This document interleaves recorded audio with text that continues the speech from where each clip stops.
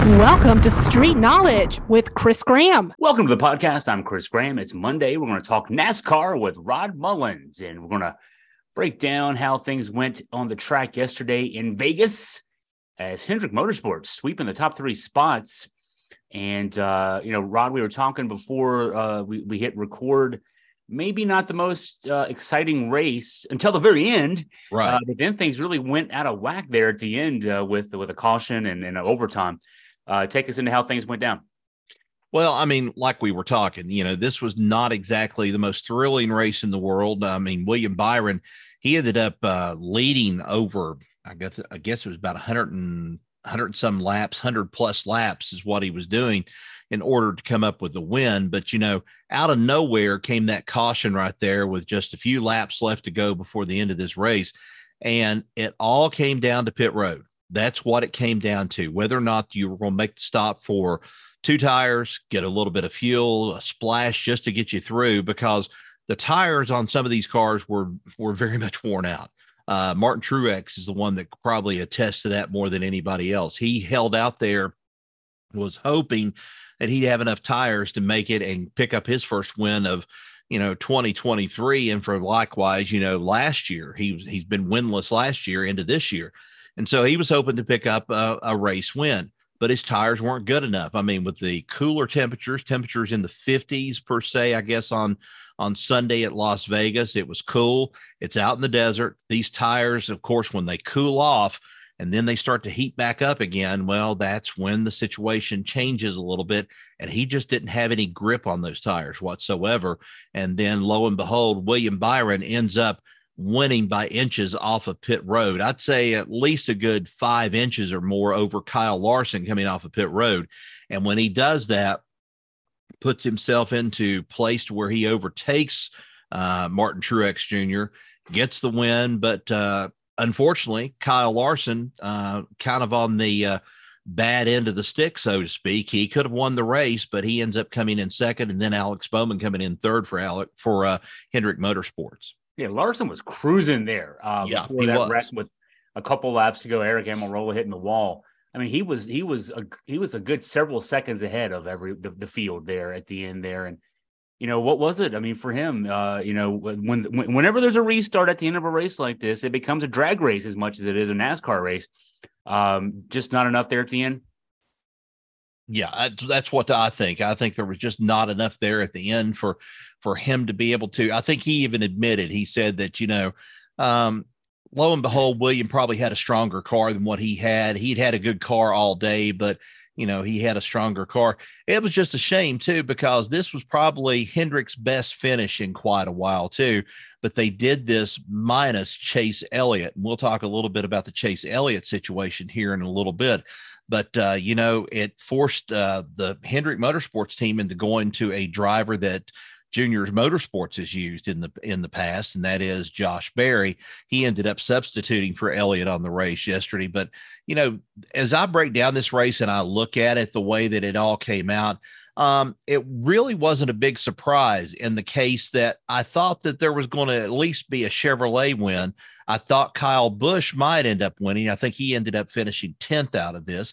Wasn't a bad effort for him at his home track, but still, you look at this whole situation, it was a little bit of a surprise for me and the Chevrolets and for Hendrick Motorsports, because Ford has been dominant at this track. You would think that a Ford would have probably been able to dial in, and some of the teams did do pretty well. Kevin Harvick didn't do too bad on the day overall out in Las Vegas, but in the end, it was the Chevrolets, it was Hendrick Motorsports power that got them across the finish line, and they finished 1, 2, 3.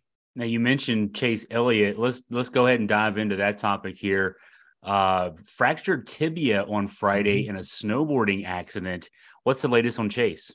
Well, he's in for recovery. It's going to be several weeks of recovery. They were kind of hushed mouthed about this when it first broke and all this stuff happened. We just knew that Chase Elliott was not going to be in the race. And then as it got closer to Sunday, the race time and so forth, we start getting an idea. He was snowboarding. Something happened while he was snowboarding. He's not going to be with them for several weeks. Yeah, this is going to put a hurt on Hendrick Motorsports, especially with Chase Elliott. looking like at one point he was primed to be able to make a run for another championship run this year, but things were going to have to pay off. But, it's kind of opened this door up now to where some of these car owners and, car team managers are going to have to put their foot down. I mean, I don't blame somebody for having a life outside of racing.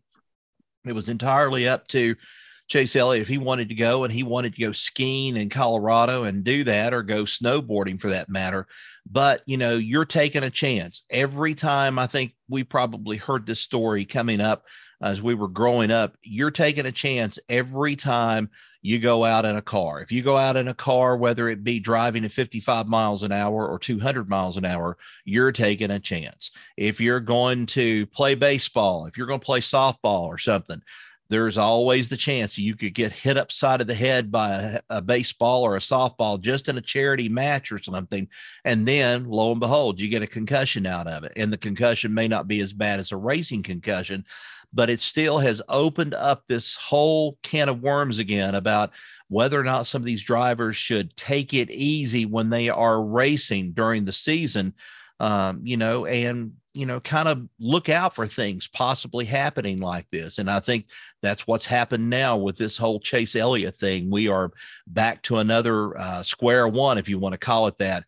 Where are these drivers going to go now, or what are they going to do in order to, compensate for the downtime and stuff in order to have at least a little bit of a life? I was going to ask about repercussions or possible repercussions for Chase here. Mm-hmm. In team sports like, baseball, football, basketball, hockey, I know that it's standard into the contracts now for those athletes in those sports that there are a long number of activities you're not allowed to participate in if you're going to play for a professional sports team. Motorcycle driving, mm-hmm. Skiing, snowboarding, lots of things that could lead to injury are simply prohibited in those. And so of course, if guys or gals in women's sports of those natures end up getting hurt, they could actually lose money. Their contracts could be voided in certain cases if there's a really serious career-ending injury suffered outside of the playing field. So sounds like that's not a standard thing in NASCAR contracts. No, it's not. And, Kevin Harvick has owned race teams and so forth. He operates a company that represents and advises young drivers, and he tells them more than anything else to be smart, but to live their lives. He agrees there's a life outside of racing and stuff, and you've got to be able to go and live your life, kind of keep yourself sane, or this deal will eat you up. And I agree with that, because sooner or later, all the different type of events that you have to appear at and so forth, it takes away from your life. It takes away from your life with your family and so forth. And your wife has to be as accepting, or your husband, in this case, if you're a female driver that's on the circuit, they've got to be accepting of that sport. The kids also have to be accepting of the sport.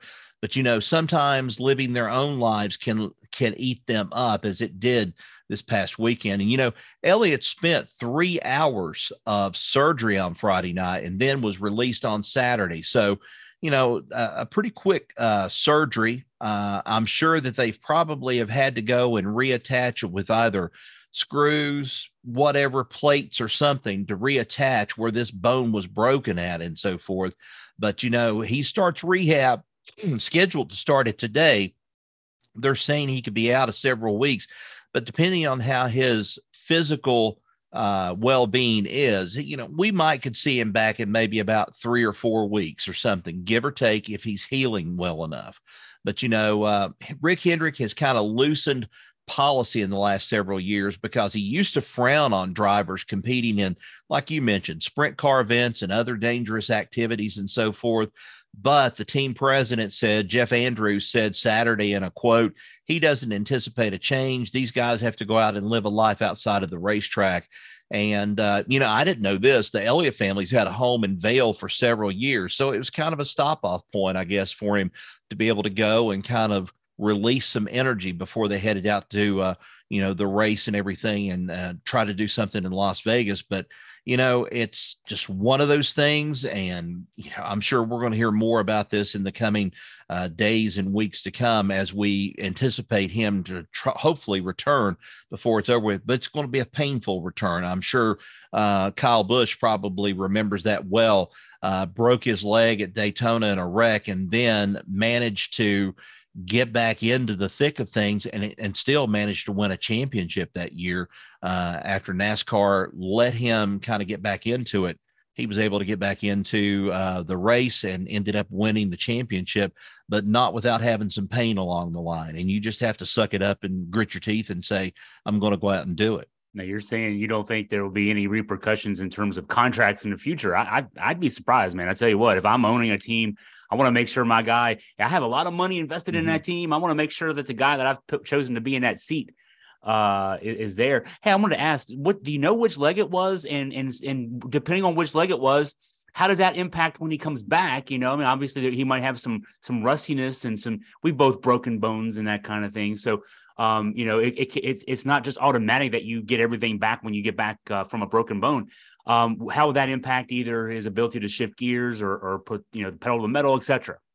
It's his left tibia is what it is. Okay. So we can at least say in one regard that if he's on a super speedway or he's on one of the 1.5 mile tracks, he's not going to have as much difficulty because his right foot's going to be doing a lot of the stuff.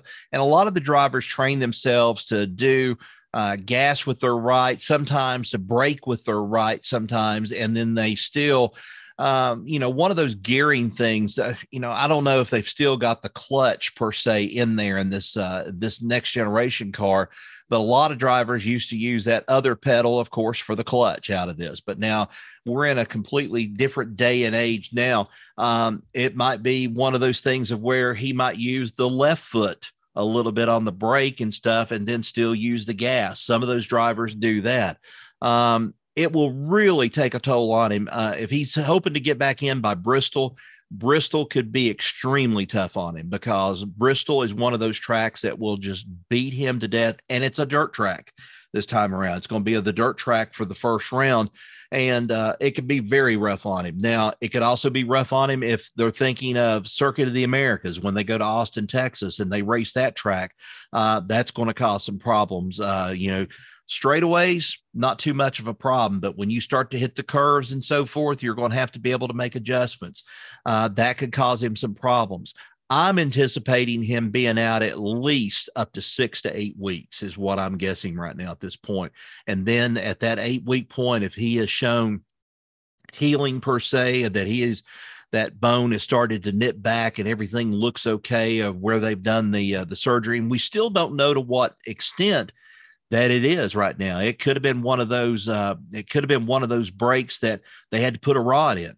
And if it's a case of putting a rod in there, that's not going to be as much trouble as it would be allowing the bone to heal back normally. That would be the question mark that I would have. So, you know, I'm anticipating at least 6 to 8 weeks just as a guess out of this whole thing. But it could be a little bit longer depending on, you know, how he heals up as a driver. I think we talked about this. Josh Berry took his seat on Sunday, and it looks like Hendrick's talking about they'll make a decision on who will more permanently, at least, you know, in the interim basis, take on that ride over the next several weeks. So they have some choices to make there. Yeah, I think that's probably, and you know, they've got a good stable of.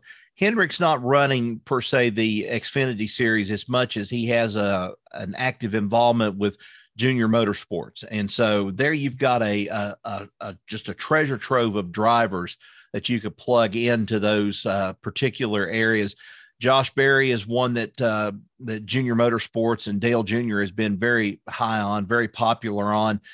You know, he really wants to get him a seat ride one day in the Cup Series. And this is good experience for him. You know, I anticipated him doing okay. But he finished, 29th, I think is what he finished. That's right. And I think he was like a lap or two behind, I think, at the end of the race. But, you know, not a bad, you know, start for him, and especially at a track that can be very tricky sometimes at Las Vegas. As you know, Eric Almirola had the incident happen right before the end of the race, and we really had some times of some brushes against the wall coming through there, and a lot of them, I think, misjudged going into the turn, and then they touched the right fender, the right back part of the car, and that could have caused some big wrecks yesterday. But I think he did well considering he, you know, just kind of held in there and held his own as a driver. I don't think it was a disappointment by any means. But now if we get to the third or fourth race and he's still in that seat and he's not making any forward progress where he needs to be going,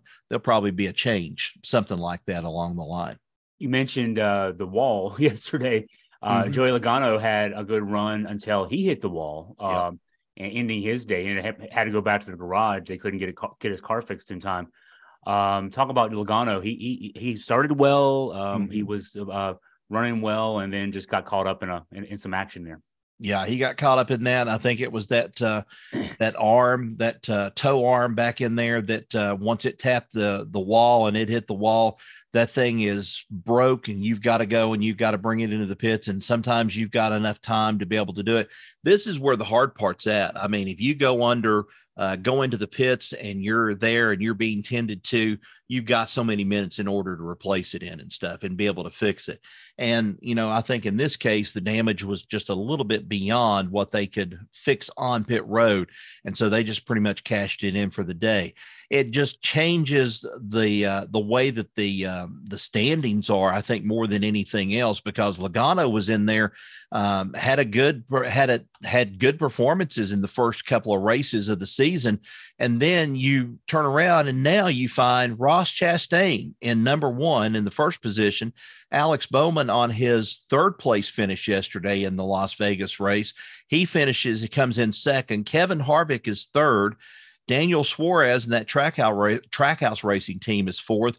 And Martin Truex, although he did not have a good finish to this race and so forth yesterday, he comes in at fifth. So he's still hanging there with Denny Hamlin in sixth, Christopher Bell in seventh, Kyle Busch, surprisingly, in eighth place and the number 8 car there. Then Joey Logano drops all the way down to ninth after that happened to him yesterday. And then Chris Buescher rounds out the top 10 in the point standings, the driver standings as we have them so far. So, kind of a big surprise. We're starting to see that continuance of power in there from Trackhouse Motorsports with Chastain and Suarez both in there running in the top 5. I mean, you can't beat that, having a team that's got 2 cars and they're running there in the top 5. And then look at Hendrick. Hendrick only has Bowman out of that group right there in the top 10. So it's a statement there in itself for Rick Hendrick and Hendrick Motorsports to have Bowman there, but you'd expect, William Byron to be in there. You'd also expect, a Chase Elliott to be in there. You would expect, these drivers, but some of these guys are not there. That means that Alex Bowman has been keeping his nose clean so far. He may not have been the recipient of some good fortune in the first 2 or first 3 races and everything, or first 2 races, but he has kept his nose clean, and he's been where he needed to be at in order to make this point jump where he picked up 57 points, and that vaulted him into the second position in the point standings. Bubba Wallace had a good ride yesterday, finished fourth. He was the first among the non-Hendrick drivers yesterday. And it's first good ride for him in a while, maybe a couple of years. He was running sixth when the caution came out with 2 laps to go. I read where he said he was thinking about just kind of settling for 6th because he was about 8 or 9 seconds behind at that stage. But he, like the rest of the field, was given a chance to make a run at the end. I think he finished less than a second behind the eventual winner. But all in all, a good day for Wallace. Yeah, I think so. And I think that this team, the longer that they kind of stay together and they kind of work together about things, we're going to see more out of this Bubba Wallace team, especially out of this 23XI Motorsports. He's really stepping up to the plate. The one that's kind of gone south, per se, if you really want to say this, is Tyler Reddick. Bragged about that he was going to be this great driver that came over from Richard Childress Racing, and he was going to step into the 23XI Motorsports stable, and they expected big things out of him right out of the gate. And right now he is not doing well whatsoever. I think in the last time I looked at the points right here, 34th in points. And this was out of somebody that made it into, I think, the final 8 before, he finally had to bow out last year in the Richard Childress Racing Chevrolet. So it's kind of a surprise for Tyler Reddick there to find himself in 34th place. And then, like you said, Bubba Wallace has had a good season so far. He's had a good year. Then he's ranked 16th in the points, but that still doesn't mean he's out of earshot of being able to make the top 10. Couple of good races and maybe a win there in 1 or 2 of those races, and that could propel him up to be at least in the top 5 or near the top of the point standings. So yeah, Bubba Wallace, I've really got to admit he has remained focused so far this year. These certain things can happen that go and knock these drivers off their pedestal after a while. They may be running good.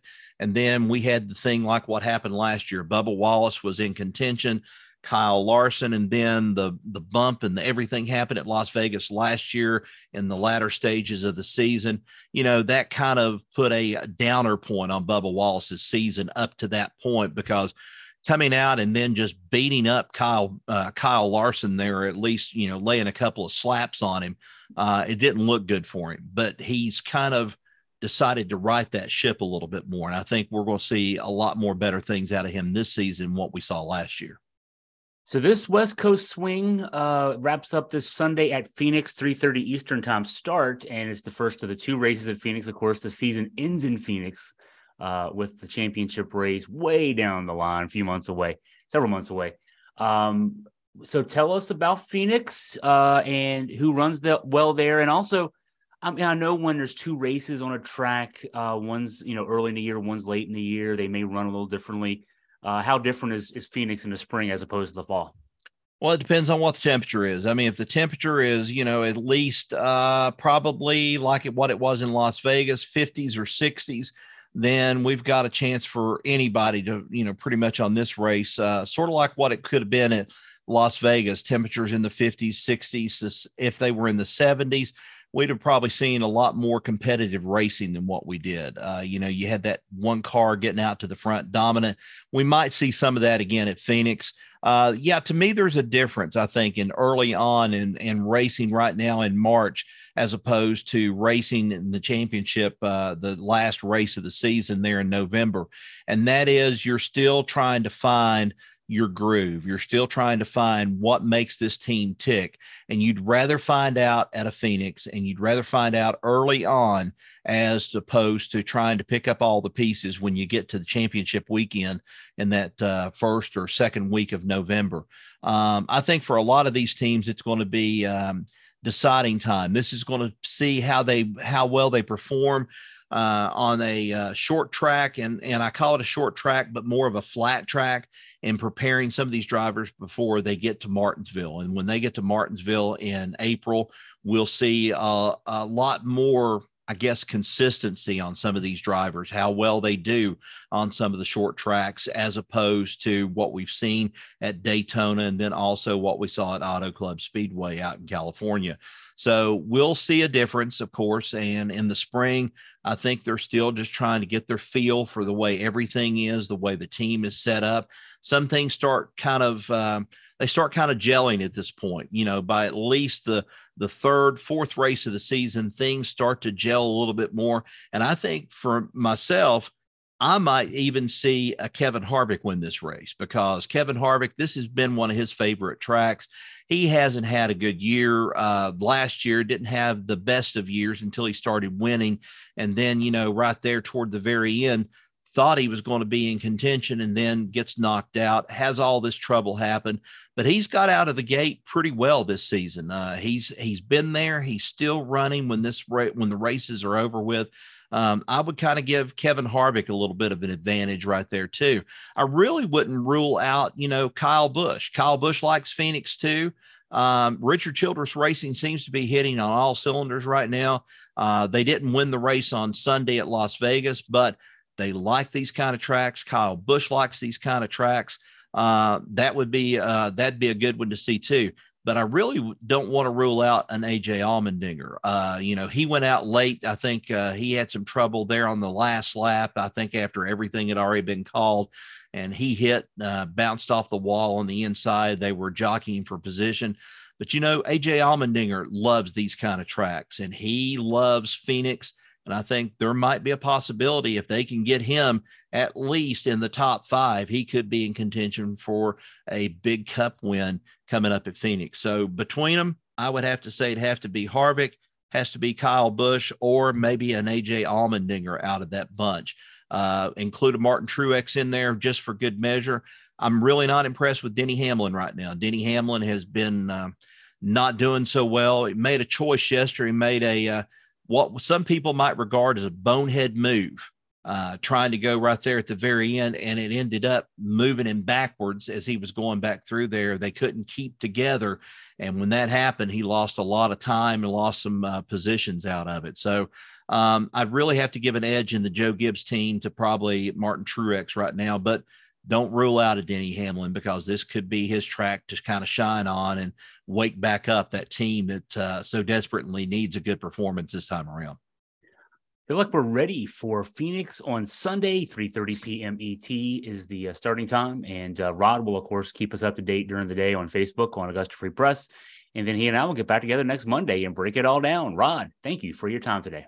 Appreciate it, Chris, and good luck. Have a good time at the ACC tournament coming up. I'm looking forward to hearing what happens with UVA as they go down the stretch here. Of course, you're going to have to wait, a day or two, I guess, before they'll kick in with games with that double bye. But looking forward to hearing and finding out your reports and everything from down in Greensboro, along with Jerry Ratcliffe too, and having those reports there from them. So always good when you guys go down to Greensboro or go cover the ACC tournament. It's always just great fun. Well, thanks for saying that. Yeah, Team AFP, Chris Graham, Scott German heading down tomorrow. We'll be down there actually for the Virginia Tech game tomorrow night. And then Virginia doesn't play all the way until Thursday night. So, yeah, we have to bide our time at that stage. Augusta Free Press and JerryRatcliffe.com will have all the coverage, as Rod mentioned there. So, yeah, thanks, Rod. And thanks again for your time today. No problem. Appreciate it.